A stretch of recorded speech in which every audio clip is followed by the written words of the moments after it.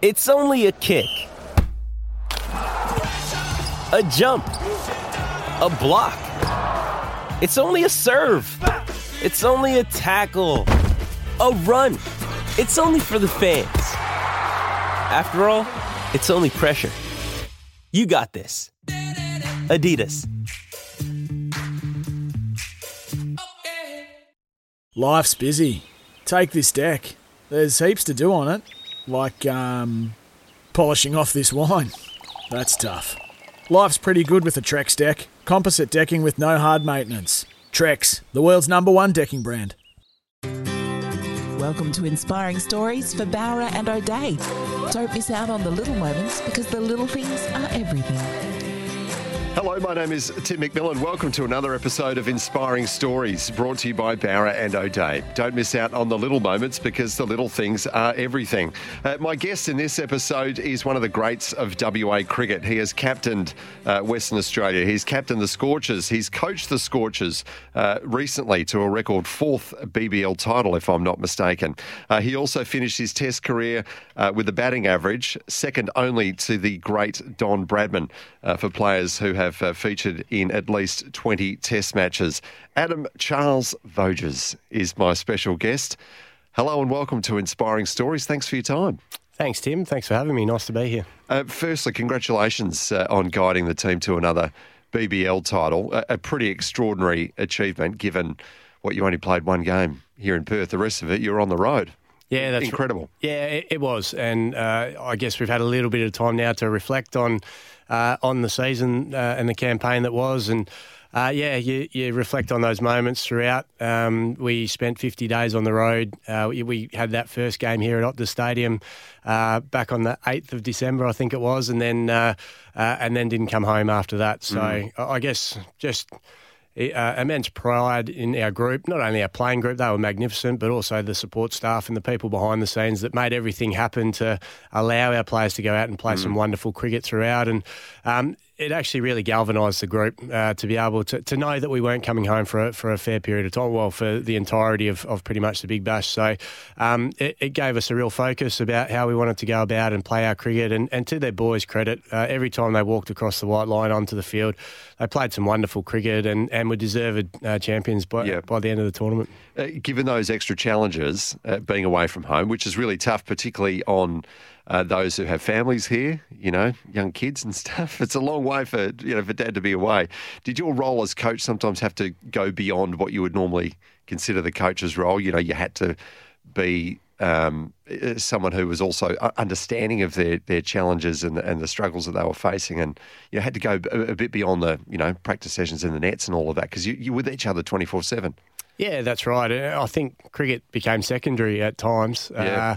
The challenges that we had with the restrictions that were put on us with COVID, the fact that we had some families on tour, and that was really nice. So we had a few kids come in to meetings, review meetings, and just broke up the atmosphere a little bit. And it was nice to have those ones who did come on the road with us, but also there was a fair majority who didn't have that support, I guess, from their partners or families. So, just to be around those people and just try and keep the group as galvanised as possible and create an environment where people could be themselves.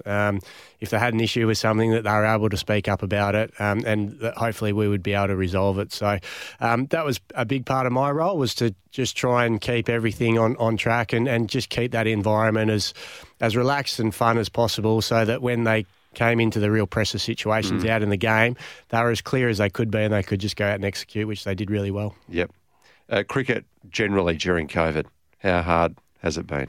It's been, 2 years of it? Yeah, we're not finished yet either. No. We had 6 guys get COVID during the tournament, and I think we had a 4 or 5 game stretch where every game day or the night before game day, I had the doctor ringing me telling me we had another player test positive. To the point where I was starting to, I saw our doctor's name come up on my phone. I thought, I don't want to answer this call. But I guess what we tried to do was really keep the human element within our group and make sure that there was still that connection and the guys could still be around each other, particularly when we weren't playing or training. But as COVID came into our group, having to separate them a little bit more just to try and stop the spread just meant that there was a little bit more isolation. I think we had 25 hire cars by the end of it. Everyone was driving themselves to and from training, to and from games, just in case if they did test positive that they were the only ones in the car. And there was just some restrictions and measures that we put in place that just made it harder and harder as the tournament went on. But again, to the players' credit, they dealt with it really well and just got on with the job. And we talk about resilience and adaptability, and they can be buzzwords at times, but I think the guys went about it on a daily basis, showed that they were able to do that really well. Yeah. I grew up in Perth, born and bred here in WA. What are your early memories of seeing the game that you fell in love with, picking up a bat? When did that all start for you? Yeah, well, my dad was a school teacher, so we moved around a little bit. I was born in Subiaco, grew up in the northern suburbs early in life, and then we went to Kalgoorlie for a couple of years with Dad with teaching, and then ended up settling down in the Rockingham area, which is where I spent the majority of my childhood. So for me, life was sport. It was cricket in the summer, footy in the winter, being down the park with my brother and mates. And I think my cricketing journey started at about the age of 10, where I started actually getting involved in the sport. And I guess pretty late then. Yeah, it was. Yeah, I guess compared to the opportunities, particularly in, I guess, organised cricket that kids can get these days, I started a little bit later.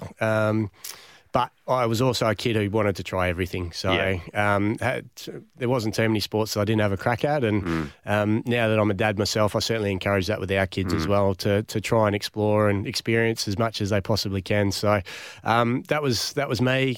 Grew up down in Warnbro, and so we spent a bit of time travelling to and from. Dad would bring me up to the WACA.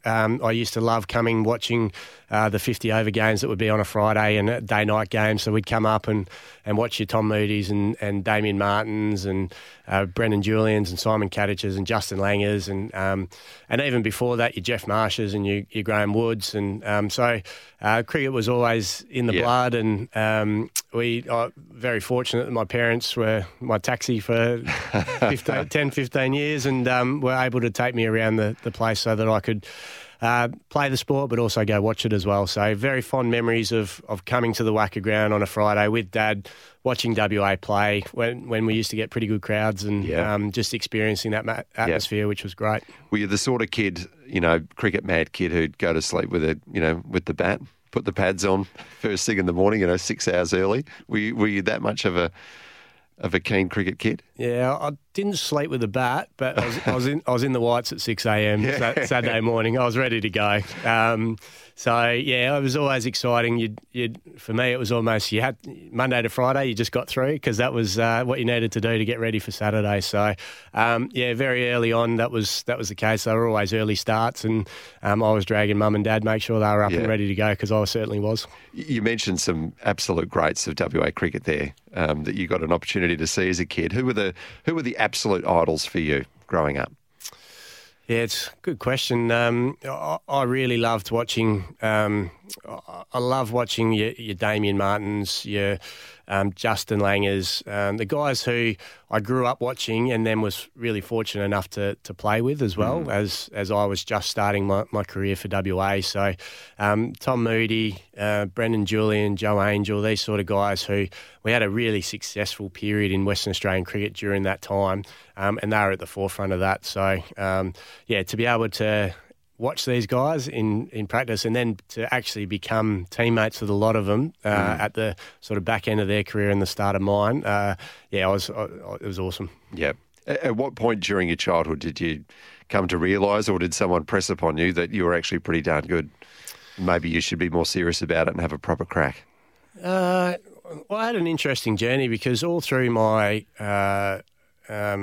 pathways, as I was going through grades, I was a bowler. I bowled left arm wrist spin. I got picked on an Australian under-19s tour in 1999 to go to England as a left arm wrist spinner who batted. I think I batted 8 or 9 on that tour. So.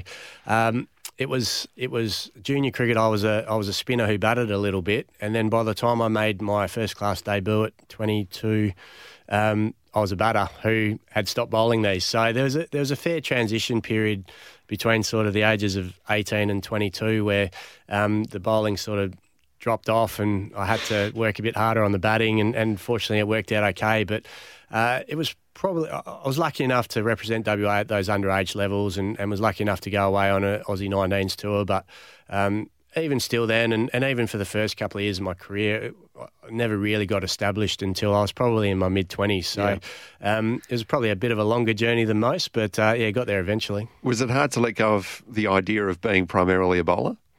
No, not really. No?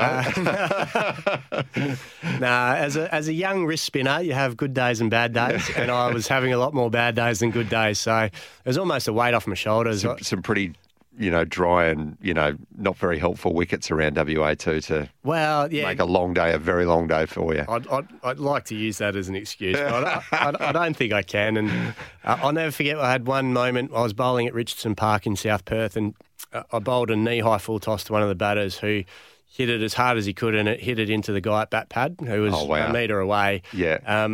And I just thought, I don't want to do this anymore. I'm actually starting to endanger people here. So that was probably the moment where I thought, I don't think I'm going to do this anymore. Yeah, so right. I'd been over to the Cricket Academy, which was based in Adelaide, and I went over there as a wrist spinner, but probably came back. I worked on my batting for 6 months solid, and Rod Marsh was in charge of the academy at that time, and I probably came back as certainly a much more competent batter, and then worked my way through grade cricket. But there was certainly a transition period there over a couple of years. Once lives are in danger. That's it. That's a turning point. Fair enough. Let's take a break. Adam Voges is our special guest on this episode of Inspiring Stories. We'll be back with more of his record-breaking career in cricket right after this. You're listening to Inspiring Stories for Barra O'Day. Don't miss out on the little moments because the little things are everything. You're listening to Inspiring Stories for Barra O'Day. Don't miss out on the little moments because the little things are everything. Welcome back to Inspiring Stories. In this episode, we're hearing the story of Adam Voges, a man who's played so much cricket in WA, but also played county cricket in England. He's played in the IPL. Also played a season with the Melbourne Stars in the BBL, which I'll give you a hard time about in just a moment. Played in the Caribbean, you name it, he's done it. And more recently, done it as the coach of the Perth Scorchers as well, winning another BBL title. The start of your first-class career, the moment you got the call-up, I'm sure it's a magic moment in any elite athlete, elite cricketer's life. What was it like for you? Incredibly special moment. I remember I made my WA debut. There was three of us who debuted in the same game. So Bo Casson and Luke Ronke, all three of us debuted here at the Wacker Ground against Tasmania, and I got my cap presented to me by Graham Wood, and just remember how much of a special moment that was at the time. And I guess going through the journey and now being the one who sometimes delivers the cap to young players who are making their debut, just understanding the importance and how special that occasion is, and just making sure that they feel really valued, because that's certainly the feeling that I got when I got that first opportunity to play for WA. What did he say to you?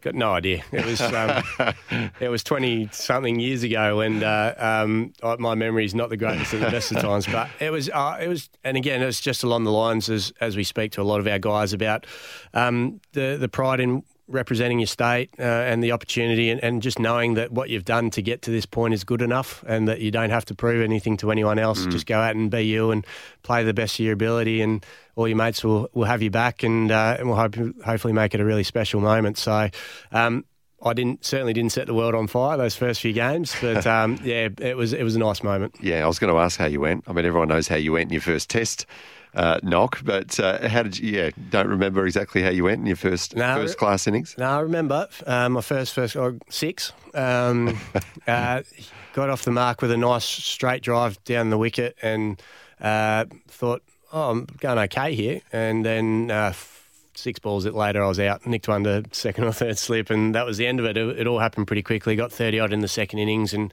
luckily played the rest of that season. So I played 4 games that year, but didn't set the world on fire, and actually had to wait another full year before I got another opportunity. So It was a bit of a stop-start beginning. What was your plan B at that point? If cricket didn't work out for you, what were you going to do?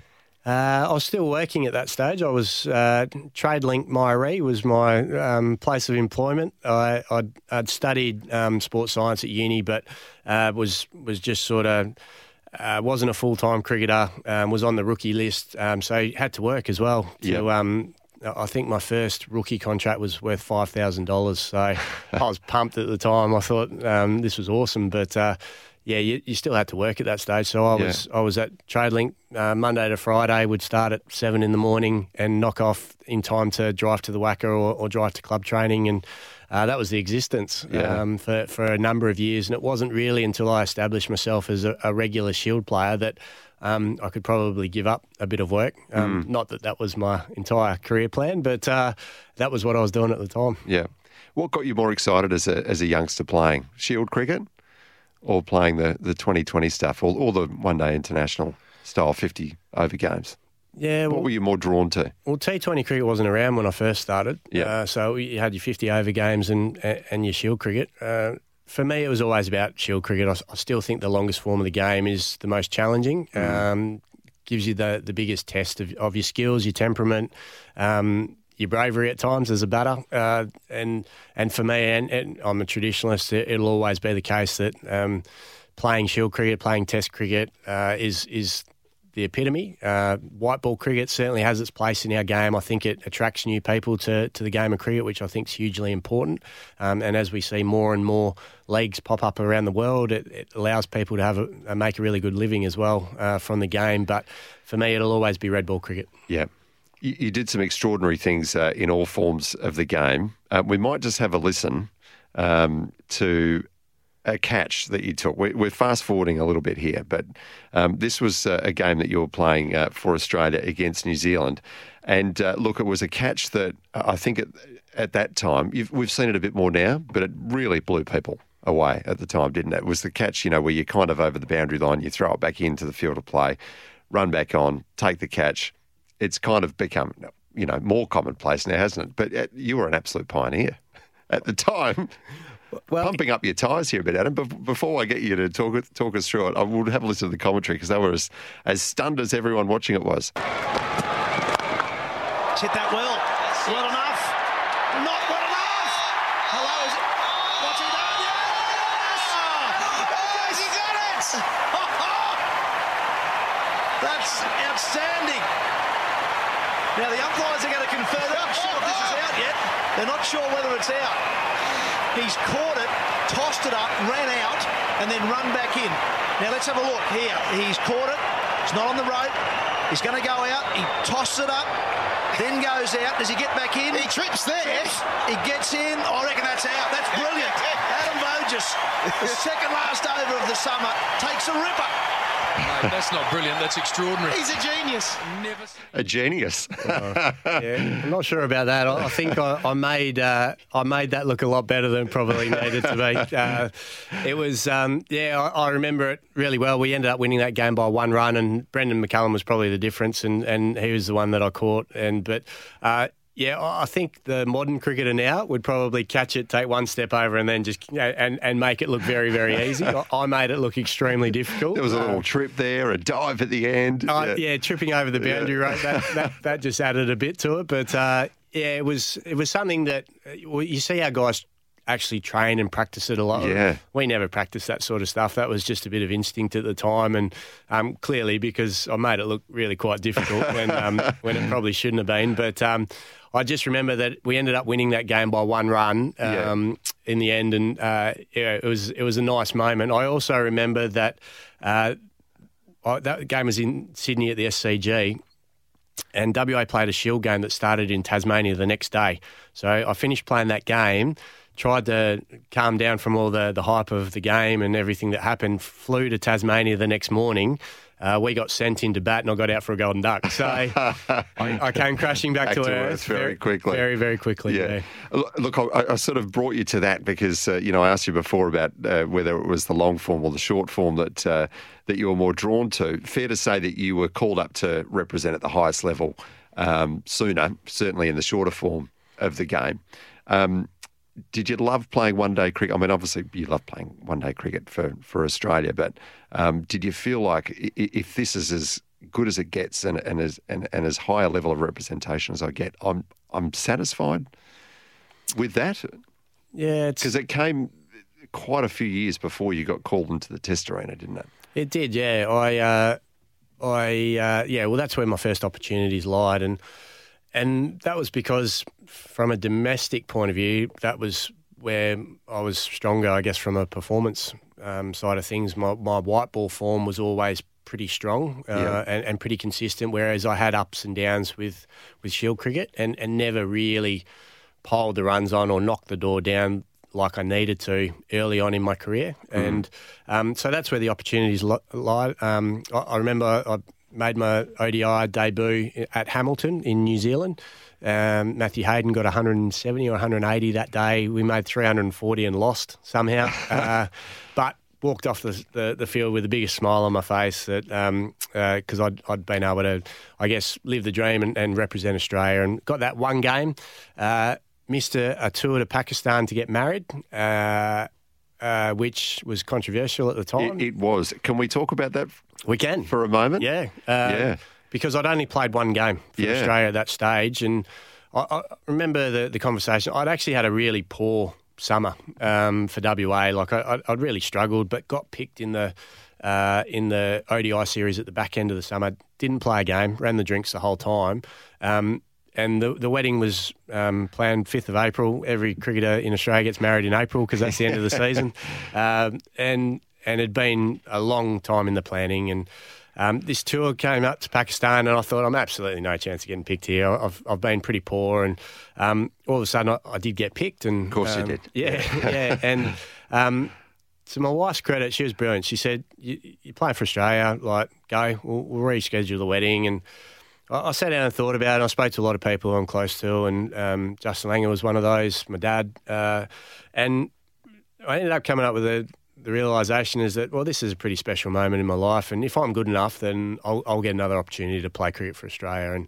And it seems strange saying it, but at the time that was the mindset, and I guess in a way it was me backing myself to be good enough to play again. And I'd only played one. I ended up playing 30-odd for Australia, so I did get that opportunity again, and got to be married, and I've got 2 wonderful kids now and a loving family who have been incredibly supportive to me. So in hindsight, it's been a good decision. At the time, I wasn't entirely sure, but I'm glad it played out the way that it did now. And I think we see Glenn Maxwell's getting married soon and missing the Pakistan tour to do that. And I think it's certainly more widely accepted than what it probably was in my time. But I bet it came up a couple of times in the wedding speeches, though, did it? It did. And I always thought that it just meant that I've got one up on my wife for the rest of our time, but I don't think I do anymore. I think I've used those credits. I'm sure she's sacrificed a hell of a lot.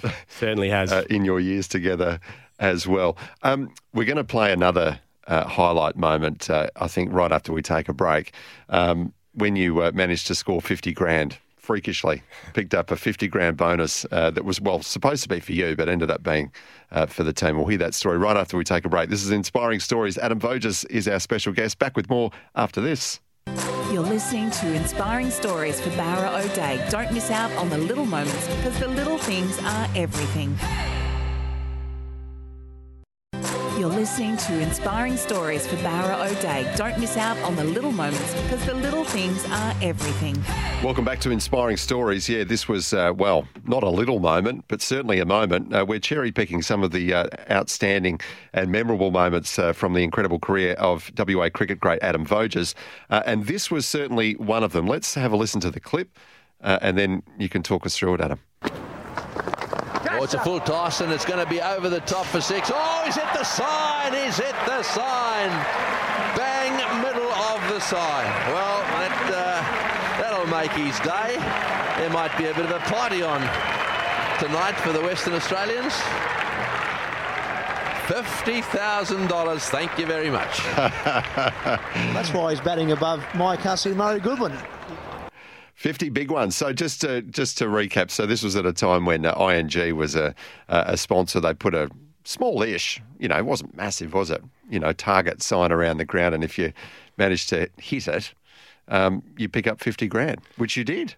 Yeah, it was actually only my second one-day game for WA as well. So it all happened very early on. We were playing at North Sydney Oval, which is not the biggest ground in the world. I actually didn't hit the ball very well at all. And it was a knee-high full toss from Stuart McGill and just sort of tried to sweep it square. And, from the moment that it didn't quite hit the middle of my bat, it was probably on line most of the way. So I remember... it was only the second game of the season, so it was early on into my career. But I also remember that at the beginning of that season, we sat down as a group and decided that if anyone hits the sign, that we're going to split that amongst the playing team. So the 12, the 12th man would get a share as well. So, and I thought at the time, that's fine. Like, I'm a young bloke, I haven't played yet. Like, it'd be nice if someone hits it and I get a bit of a slice of it. So, so when I hit it second game and I just remember them panning to the change room. You should have seen the boys' celebrations. They were up and about and. They were pretty happy. So we ended up winning that game. It was a really high-scoring game at North Sydney. And I think you scored a ton in 62 balls or something. Yeah, it was very memorable. One of many sixes. Very, very memorable game. I came in at 1 for 150. I think Scott Muirman, Marcus North had put on a really good opening partnership. And, I was allowed to just go out and go for it, basically. So that's what I tried to do, and it came off. And, we sat down at the end of the game, and Wayne Clark was our coach at the end. And he just reminded me that we'd all signed this thing saying that we're splitting it up. I said, no worries. And he then announced that, because we were playing a Shield game 2 days later, he then announced to the group that we would be splitting the prize money, but also that I was going to be 12th man for the Shield game. So if they did want to buy me a drink that night, they were certainly welcome to. So there was a bit of a party after the game that night. So do you get the 50K straight up, or is it sort of turn up in your bank account a month later? Do they literally come in and go, Adam, well done, here you go, here's the money, go enjoy yourselves? No, looking around for that big novelty check. But no, they. I think they just it slid into the bank account probably at the end of the season. So you divide 50 by 12, you take half out for tax. There's a couple of grand in there. Take a couple of big nights out. Yeah, it was good. Celebratory drinks. Very good. Let's fast forward now to 2015, and you get a call up to the Australian Test team. I mean, we talk about moments in a cricketer's career. Was that right up there with the most memorable, getting the call? Talk us through how that happened for that particular call up to that side. Yeah, I remember it vividly. We were at home one day and doing something around the house and missed a call from Rod Marsh, who was the Australian chairman of selectors at the time. And in your cricket career, there's a few people that if you miss a call from them, you ring them back straight away. And the chairman of selectors is generally one of those people. So he rang me and said, we're going to pick you in the Ashes and we're going to pick you for the West Indies, which is before the Ashes. And I was 35 at the time, had a really good run in domestic cricket over a couple of seasons, had a big year where I scored, I think, 1,300 runs for WA in the Shield season. So, but it was at that stage of my career where I just thought, well, international cricket's passed me by.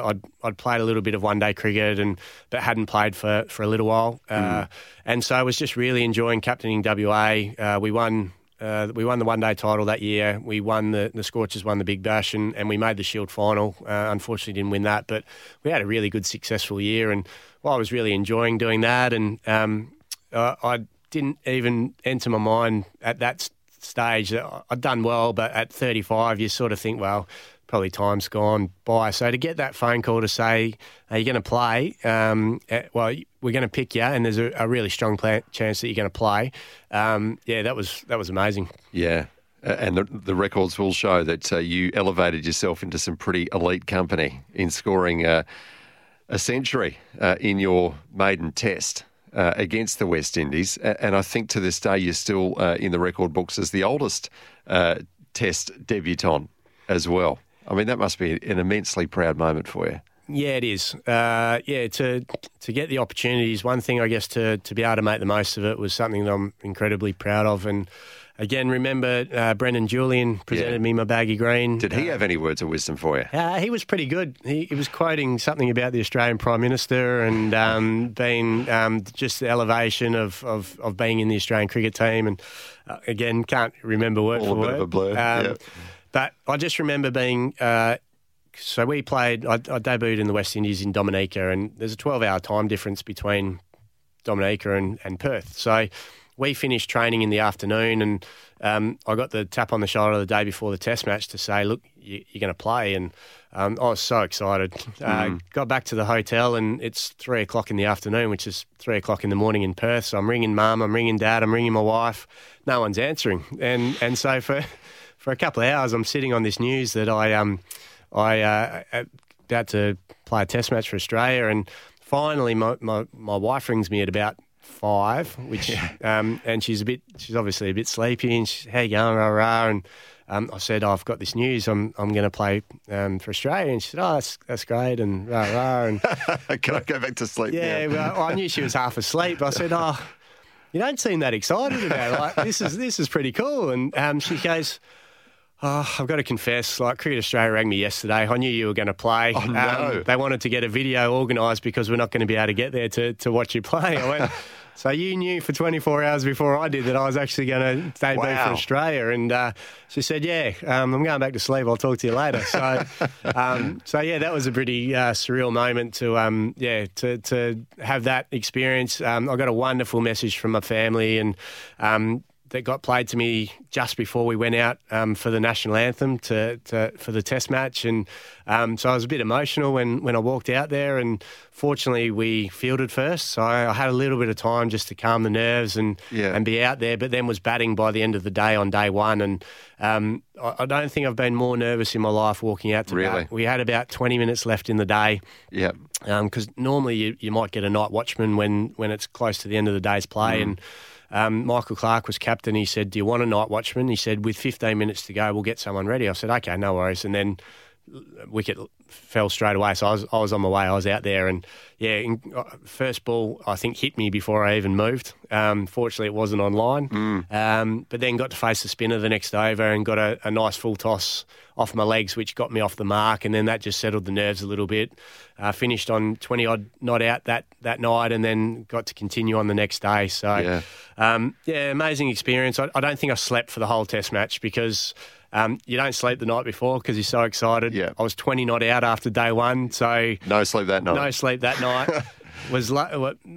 Got 100, so didn't sleep the next night. Just so excited. So I don't think I slept much at all during the Test match, but just a very fond memory. Yeah. In hindsight, given the fact that you were 35, and you probably, fair to say at that point, thought, I'm probably not in the window to play Test cricket anymore. Getting to it at that age, and then realistically thinking, I'm not going to be playing Test cricket for 5-10 years here.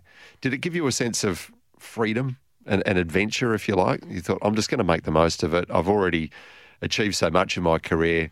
This is icing on the cake. This is amazing. I'm just going to try to love it and enjoy it as much as I can. Yeah, I did. And again, I thought it's going to be a good time, not a long time. Yeah. And fortunately, I was just in a rich vein of form. I was really confident in my game.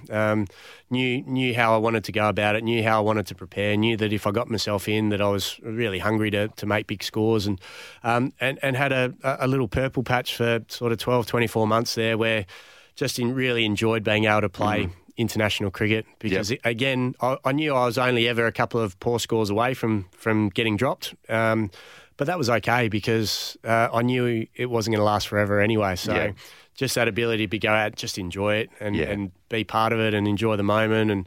And didn't guarantee success, but I'm sure it had a part to do with me being able to play well for that period of time. Was just knowing that let's enjoy it while it lasts. Well, it was an extraordinary period of cricket for you personally. There were 50s, tons, double tons that all came in pretty quick succession. We'll get into that right after we take another break. Adam Voges is our guest in this episode of Inspiring Stories. Back with more right after this. You're listening to Inspiring Stories for Barra O'Day. Don't miss out on the little moments because the little things are everything. You're You're listening to Inspiring Stories for Barra O'Day. Don't miss out on the little moments because the little things are everything. Welcome back to Inspiring Stories. Tim McMillan is my name. My special guest is the coach of WA Cricket men's team, Adam Voges, hot on the heels of a Big Bash League victory as well just a few weeks ago. Your Test career, we just, before the break, we're talking about your extraordinary debut against the West Indies, elevated into rare company, scoring a ton on debut. The runs just kept coming, didn't they? I mean, you must have just been pinching yourself at times as you held the bat up, you know, acknowledging the crowd after a double hundred even. Extraordinary. It was a great period. It wasn't all smooth sailing. The 2015 Ashes certainly didn't go to plan. We were, I think, pretty strong favourites to win that series and ended up losing 3-2. And I certainly didn't have the series that I was hoping to have. But so I was under a fair bit of pressure at the back end of that series and wasn't really sure if I was going to get another opportunity after that Ashes series. But thankfully was picked for the following summer against New Zealand. And what I was actually really lucky with is I was batting 5 in a team where our top 4 batters were going pretty well too. So a lot of the time I was getting to face some pretty tired bowlers and our top order had done a lot of the work. So I was able to just come out and play with a bit of freedom. And but yeah, it was a really memorable summer. I think for me, my favourite was at the WACA, scoring 100 against New Zealand at the WACA and just in front of my friends and my family. And I think there was 400 or 500 scored in that game, so it was absolutely flat road. Yeah. But and it probably wasn't my best innings by any stretch. But yeah, to be able to do it in my home ground in front of, again, friends and family was certainly my favourite moment. But there was again that 12-month period was pretty good. Well, you made the World Test 11 for your performances in 2016. 269 not out was your highest score in Tassie against the West Indies. What happened that day? I mean, for you to pile on that many runs, were you just right in the zone? Yeah, I think I was a combination of things. Yeah, I was playing pretty well. I got into a really big partnership with Shaun Marsh, who is one of my very good mates, and we were just able to really enjoy batting together. I guess we'd grown up, we'd played a lot of cricket together through the ranks, through playing for WA, and then this idea of being able to bat out there with one of your good mates representing your country and to put on this partnership was awesome. So, wasn't it the highest partnership in Test history or something? I think we fell just short. It was a monster partnership, wasn't it? Yeah, Shaun got caught on the boundary. I think we were a couple short of the all-time record. So not that we had any idea. No, of course you did at the time. Of course you did. Yeah, no, that was a really special moment to play in that and to experience that with Shaun. And we won the Test match pretty convincingly, and that was the part of the series against the West Indies. That was the start of the series, and it was just one of those moments. Hobart, I've got a bit of a love-hate relationship with Hobart. It's where I've scored my highest score, but I've also got my most amount of golden ducks in Hobart as well. So it's been good to me and not so kind to me at times as well. Yeah. The decision to retire, how did that come about? Was it easy for you?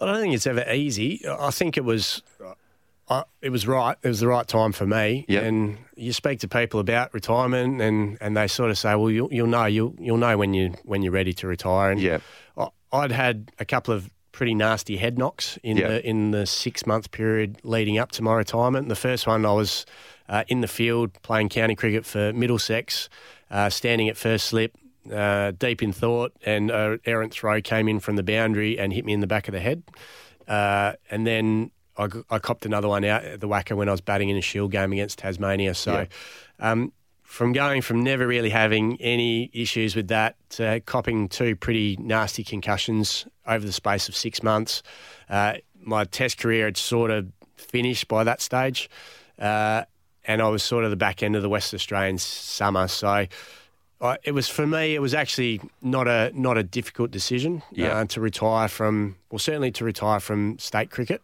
I played one more year at the Big Bash with the Scorchers, but I was 37, 38 It was time. It was time. There was an opportunity for West Australia to appoint a new captain for fresh blood to come in and get their opportunity, and I was comfortable with that. I didn't miss it. The next year, I came down and watched the boys play, and I wasn't missing the being out in the middle. And for me, that just probably signalled to me that I'd made the right call. So I still get in the fix. I'm obviously still really lucky to be involved in the game as a coach and get to see these young guys in their journey as well. So I certainly still love being around the game, but I don't miss being out in the middle anymore. Do you get in the nets much, even at training now? No. I'm in the backyard a lot with my young bloke, and we're down to the nets a lot. But I don't have the bat in my hand. I'm always the one throwing balls. So working on your bowling again finally after all these years. I know. The shoulder gets a good workout these days. But no, that's the extent of it. But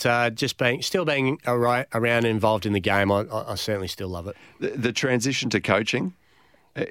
From my point of view, it seems like it's been very natural and pretty smooth, and has obviously come with success as well. Do you feel like it has all been a pretty natural fit for you?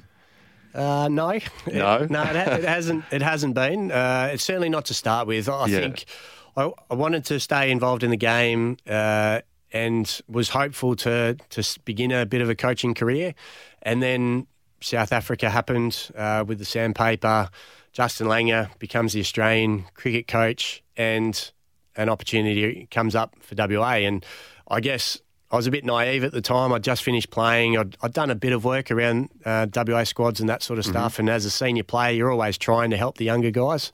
I guess I probably didn't fully appreciate the enormity of the role at the time. And so it's been a pretty steep learning curve. That was 4 years ago now, and I certainly think I'm a very different coach now to where I was when I first started. But I've loved the journey. It's had some ups and downs, but to be able to experience a bit of success recently and to continue to grow and evolve, I guess, my own coaching ways and methods is something that really excites me, and just helping our guys and hopefully helping them achieve what they want to achieve as well. If you don't mind me asking, I have to ask, but what's your take on the JL saga? Yeah. I'm really disappointed how it's played out. I'm disappointed for JL because I think he did a wonderful job with the Australian cricket team. The results speak for themselves. I think people forget where we were when he first started and where he got us to. So I'm just more disappointed in how it all played out. If that was the final decision, then so be it. But to drag someone of his standing in the game through publicly the way that it was dealt with, I thought it was really poor. So I'm disappointed in that sense. I hope that he'll be able to spend some time at home now. It's an incredibly demanding job, the Australian cricket coach, and he's away from home a lot of the time. But hopefully he can spend some time at home now, and I certainly look forward to catching up with him a bit more regularly now. I'm sure. Would you ever like to coach Australia? Maybe down the track. I think it's not something that's on my radar anytime soon. I love my job here in WA at the moment. Well, look, if you keep getting the results that you've had, you might get the tap on the shoulder at some point anyway. But the JL saga wouldn't put you off it at all? The way he's been treated. Yeah, I would hope that there's a lot of lessons learned about how this has all played out, and that whoever is in that position going forward doesn't have to experience what JL has had to experience. Yeah, all right. We're very good. Very diplomatically answered there. Very good. And in the meantime, we'll hold on to you as long as we can here in WA, and hopefully there'll be more success to come. But Adam Voges, thank you so much for coming in and sharing your story. It's been very entertaining. Thank you so much. Congratulations again on your recent success, and hopefully many more to come. Thanks, Tim. Cheers. Thank you very much. Don't miss out on the little moments, because the little things are everything. We look forward to you joining us again next time as we unearth another inspiring story. You're listening to Inspiring Stories for Barra O'Day. Don't miss out on the little moments, because the little things are everything. Stuff for your face and body? It's men's skincare with a purpose. Top quality Aussie-made grooming and skincare to help guys look and feel great with no hassles. Plus, Stuff is helping mental health too. Find Stuff at Woolworths or visit websiteofstuff.com.